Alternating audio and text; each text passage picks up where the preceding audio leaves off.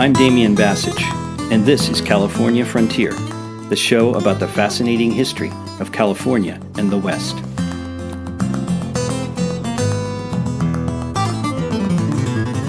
I'm happy to present today the second part of my conversation with Marie-Christine Duggan. Now, if you recall, in the first part of the conversation, we discussed the importance of the trade routes between New Spain and Manila, and how that Manila connection has been crucial for California's history over the last 500 years.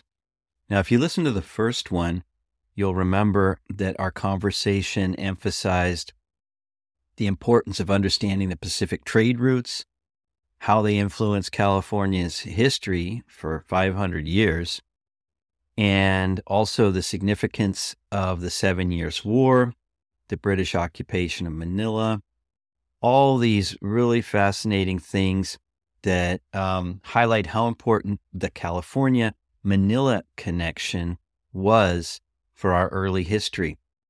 So in part two, we delve into some really fascinating things. We go deeper. We talk about the importance of the naval base at San Blas for New Spain and for trade and for contraband and Mexico City's merchants that really got involved in that. And then we're going to really start to touch on a fascinating figure who is Juan Francisco de Bodega y Quadra, whose name is on Bodega Bay in Northern California, how he explored the northern coast of the Pacific, Alta California and north, and then some of the whole regional dynamics and individual motivations in the Spanish Empire. I think you're going to really like it. And since it's a long interview, we will also follow it later with part 3. I wanted to go back a minute to what you said about San Blas.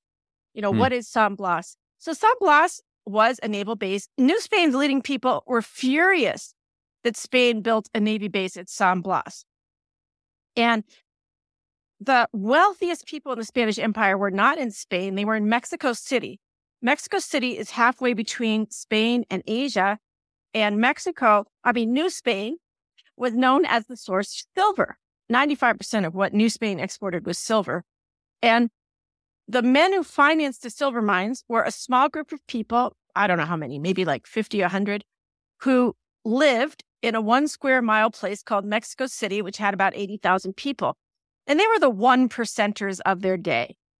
The Bill Gates, and who's the guy who owns Amazon? Jeff Bezos. Jeff Bezos, right. I was thinking about that when we talked earlier about what topic we were going to discuss. I was thinking, these are the Jeff Bezoses of that time period. And that is exactly right. And, Jeff Bezos has this monopoly with Amazon. If you have a small business and you want to reach people, you pretty much have to advertise your stuff on Amazon, and he takes a big cut, and it drives the small business people sometimes nuts. So in the same way, the Mexico City merchants had a lock on distributing imports all over New Spain. And imports came from Spain through Veracruz, and they came from Manila into Acapulco. And it was really 20-1. It was like mostly Spanish imports because that's what Spain wanted. Spain did not want cheap, high-quality Asian goods to swamp New Spain's market. Sounds familiar. Yes. The Asians have been really good at making beautiful stuff for a long time. Mm-hmm. The markup, though, on the Asian products was astronomical. The bulk of the imports were from Spain, but the bulk of the profits might have been made on the tiny amount from Asia. And all of it had to go to Mexico City first. And they didn't really have roads. They had mule trains. So you would unload stuff in Acapulco and unload stuff in Veracruz. And I'm sure a little was sold at those two regions, but most of it was taken inland to big warehouses in Mexico City. And then the Mexico City merchants would distribute it out. Now, that meant that they got a cut. They got a cut on all the silver leaving, and they got a cut on every single import coming in, and they were very, very wealthy. In the same way that if a bookstore sells books on Amazon, Jeff Bezos takes a cut. And it probably does make the customer pay a little bit more, but we can't really tell. And we got used to it. Right. And there's other conveniences. And anyway, this was New Spain's system, and everybody was kind of used to it. However, Sinaloa, Sonora, Southern Arizona, California, and Baja California, those are tough places to supply all the way from Mexico City with things that you bring by mule. I mean, statues, cannons, it was people in Sonora and Sinaloa were cheating, and they were doing the obvious. They were breaking the rules because the rules were kind of irrational for them. And everybody knew that some silver was falling out into the Gulf of California and getting exported without paying taxes.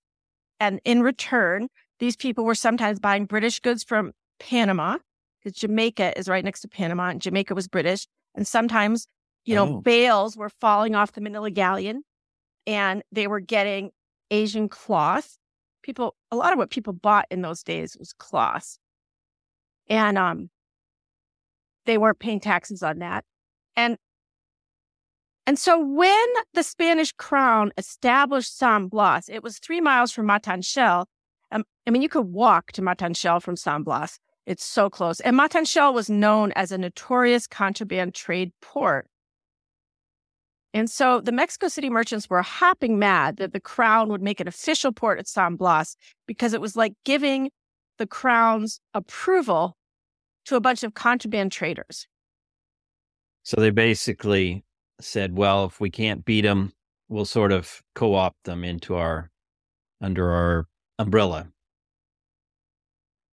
Well, actually, it was more like the Spanish crown said, we want to cut the Mexico City merchants down to size. They're too powerful and they're too wealthy. They're more powerful than anybody in Madrid at this point. And the Spaniards really wanted the king to be more powerful. They were regalists. So in 1760s. So they said, we have to cut these Mexico City merchants down to size, and we'll do it by breaking off this area and giving it its own port. So San Blas was about to become the port for the Greater West, which was going to be Sinaloa, Sonora, Southern Arizona, California, and Baja California. And then ships could arrive at San Blas, and San Blas could actually take other ships up to Mazatlan and Sonora and Cabo San Lucas and Monterrey and San Diego. And that would be a cheaper way to supply the region. And it wouldn't destroy the Mexico City merchants, but it would leave them a smaller market area, right? They would then have southern New Spain and central New Spain, Mexico City, but they would get the Caribbean side, but they would have lost a piece. It's as if we said, well, Amazon can be the online seller for half of the United States, but the other half will have this other online seller. So you keep it, but you reduce its power. Exactly. Now, I don't want to say that San Blas opened up in 1768 announcing that this is what it was going to do. No, right. It didn't do that. It said, we're just making a Navy port here. Calm down. Don't get all in a huffy about this. It's not a threat. But the people who established that port were thinking from the get-go that it would be a threat to Acapulco's monopoly. They were people that did not believe in monopoly. This was the time of Adam Smith, or that the British East India Company should not have monopoly rights to import spices to England. And the same ideas were current in Spain, that you did not want to give one actor so much privilege that they became too powerful. And they were thinking of cutting Mexico City's mercantile guild down the side. But they didn't say that. They said, oh, don't get in a huff. But gradually over the next 20 years, they would give San Blas more and more rights. And in 1796, I think, or 1795, it officially becomes an international port. I see. I was thinking as you were talking about this, that The accepted wisdom, or the narrative we tend to hear is exactly that there was no trade, that the Spanish effectively they kept a lock on trade on the West Coast, right? And then after, say, 1810, and especially after 1821, then things really opened up. But really, there was all sorts of illicit trade going on, and this is sort of a way to channel that or make sure that there's an official oversight of the trade. Am I correct when I say that? Yes, you are. I think in 1765, Jose de Galvez was sent by the King of Spain to get more cash out of New Spain. In the same way that England put the Stamp Act into place in 1765, was trying to get more cash out of its New England colonies. Because Spain and Britain were at war and it was expensive. And the New England people didn't like paying a higher tax, and people in New Spain didn't like paying a higher tax either.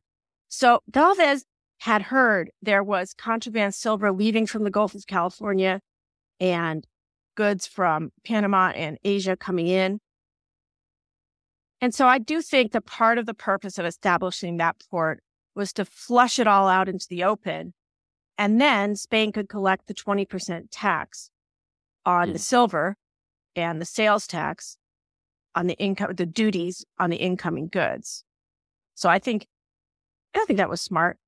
But Jose de Galvez was also a brutal man, and he killed a lot of people and wrecked a lot of things. So I don't know that Spain actually did get more money. But the local merchants, the regional merchants of the area, and behind San Blas is a place called Tepic, they kind of allied themselves with Galvez and say, this is our big break where we can get some legitimacy. So Galvez leaves Spain leaves New Spain in 1771. He goes back to Spain, and he becomes very powerful in Spain. But I think that the regional merchants of Tepic, Guaymas, and really Guadalajara. Guadalajara is the second largest city in Mexico. It doesn't seem that close to San Blas, but it's a lot closer than Mexico City. And it was the big mercantile center that used San Blas increasingly as its commercial port. And so those people get engaged.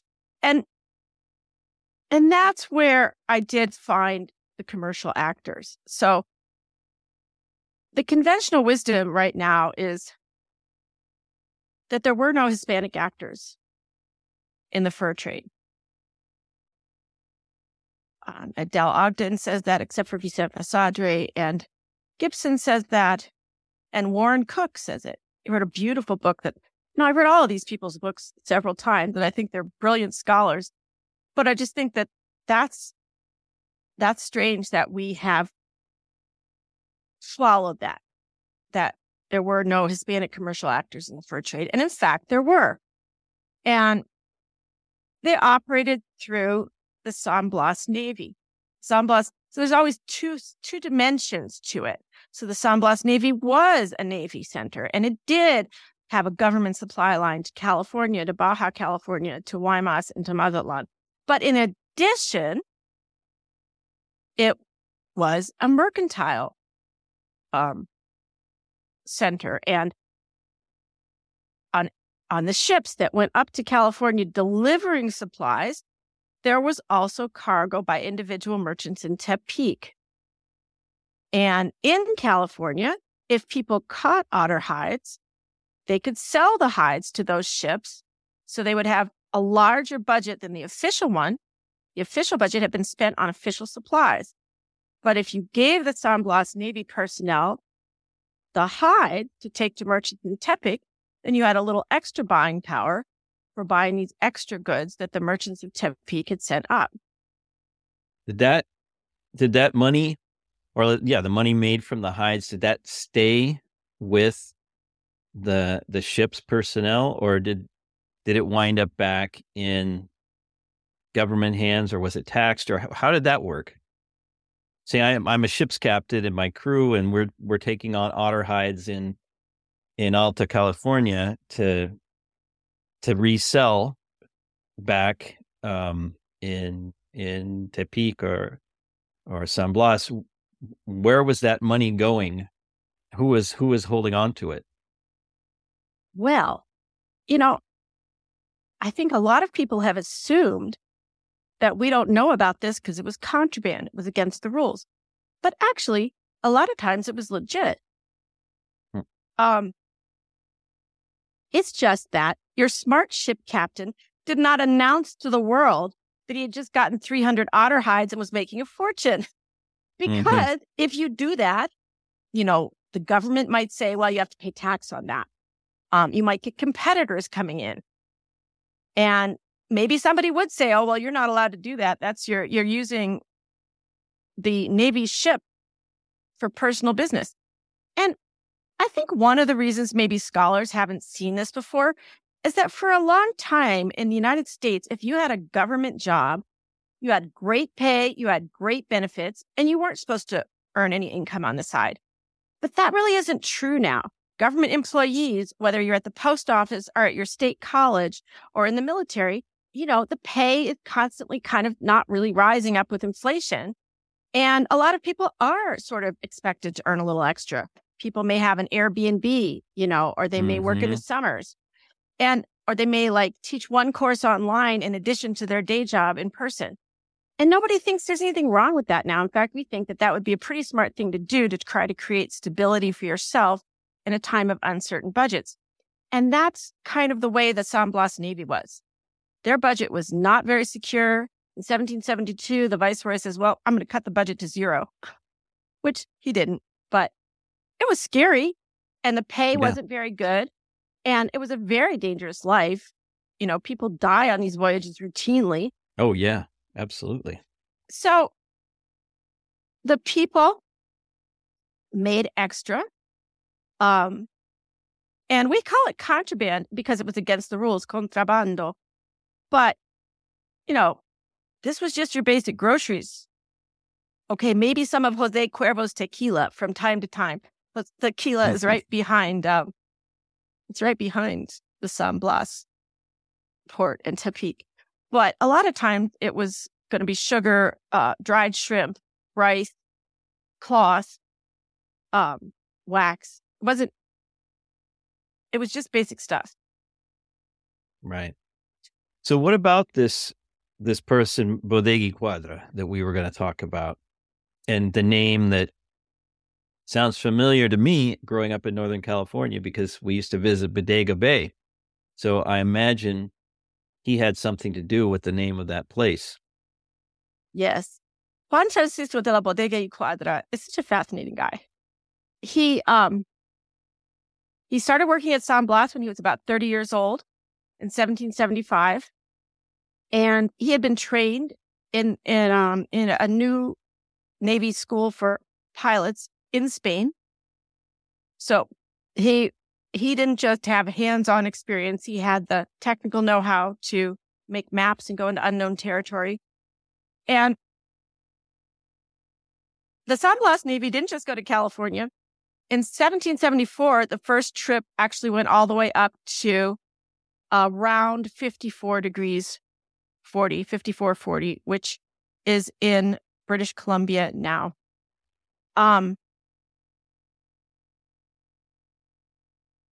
Then Bodega y Cuadra was on the second journey in 1775. And they had a new ship built in San Blas called the Sonora. And he was manning this ship with Antonio Morel. And Bodega and Morel are kind of buddies. And I don't think Morel had the same technical training. He was from Spain too, but he was more he had learned hands-on. And their ship is so bad that you cannot be on this ship without getting wet. It's just constantly inundated. And they're going with Bruno Hezeta, who's the commander of a larger ship. And Hezeta at a certain point attaches a cable to the Sonora and pulls it along to Monterey. So that's how inadequate the Sonora was. And when they get to Monterey, Hezeta says, okay, guys, I'm sure you want to stay here in Monterey while the rest of us go up into the freezing waters of the far north. Well, Bodega and Morel are like, no way, man, we're going. They say, look, if we were going to be killed, we'd be dead by now. We survived that awful journey, and we're definitely going to go for the glory and the excitement of unknown territory. So they do go. And, again, collecting otter hides is just routine on this trip. And I don't think it's the only reason they went, but they definitely traded for otter hides at 41 degrees, which is Trinity, California, at 47 degrees among the Quinault, and again at 50 degrees. Now, Nootka Sound would be the major place to get the best otter hides for the next 20 years. And they went to Nootka Sound, Nootka Sound is at 49 degrees, and Hazetta says at 50 degrees, we're going to turn around. Well, to me, that is suspicious that he did think the point was to get the otter hides at Nootka Sound, but he doesn't say that. It just seems odd that he chose to turn around at 50 degrees. The government had asked them to go a little further. Everybody knew that the unofficial invisible border with Russia was 5440. No Spanish ship had ever crossed it as far as we know. So, though technically Spain claimed that they owned the territory, the Russians had been there for many years. Anyway, Morel and Bodega are like, no way are we not going to cross the border into the Russian territory, because that's exciting. So in their tiny little ship, they kind of ditch their boss. They say, oh, it was foggy. We couldn't find you. But nobody believes that. And so Hazetta turns around, and Bodega and Morel keep going past 55 degrees they go up to about 58 degrees in what is clearly Russia. And again, they trade along the way. Sorry, can I stop you right there? Who are they trading with? Who's supplying them with otter pelts along the way up the coast? So I imagine Monterey, there's an outpost, there's, that's a settled area. But as they get further and further north, who's offering them? Who's offering them the pelts? So I want to be clear. I don't think they were getting pelts in California at this time. I think they started getting pelts in like the early 1780s in California. What they were getting from Monterey was abalone shells, which are so beautiful. Yeah. And word was out that in Nootka, they would give a beautiful otter hide for 2 abalone shells. So the trick was to go to Monterey first and maybe use glass beads to trade for abalone. So with the natives, with the Indians. Natives. And there were lots of unconverted people. I mean, there were missions in California, but 1775, San Francisco hadn't even been founded yet, and there were many people who were not yet converted. And then head up. You have to make this giant fee to get from San Blas to California. You have to go out into the open Pacific and come back. And then you have to make another giant fee to go back up to Nootka. And because the currents are the southerly currents, right, are so hard to fight along the coast. Exactly. That it's very hard to sail against that current. So they traded with the Yurok at Trinity Harbor at 41 degrees, and with the Quinault at 47 degrees, which is near Olympia, Washington. And then at 50 degrees, they were just past Nootka Sound. The people were called Nootka at that time. Now we say Nuchalnu. And they do say that they traded. I mean, I didn't make that up. I think it's clear that their focus on saving their lives and getting glory is first. And I'm not trying to argue against that. I do wonder if Hazetta turning around at 50 degrees had something to do with getting the hides. But I don't think that Morel and Bodega were primarily motivated to make money. I think they were primarily motivated to prove themselves. They were the kind of young men who, if they had motorcycles today, would go too fast on Route 1. This marks the end of part 2 of my interview with Marie-Christine Duggan. Stay tuned for part 3 on the next episode of the California Frontier Show. Thanks Thanks for joining us for this episode of the California Frontier Podcast. If you liked what you heard, consider leaving a review on Apple Podcasts, Spotify, or wherever you listen to your podcasts. Also, be sure to check out the California Frontier Project website at www.californiafrontier.net. If you have a question, a comment, or a suggestion, make sure and drop me a line at Damien@californiafrontier.net.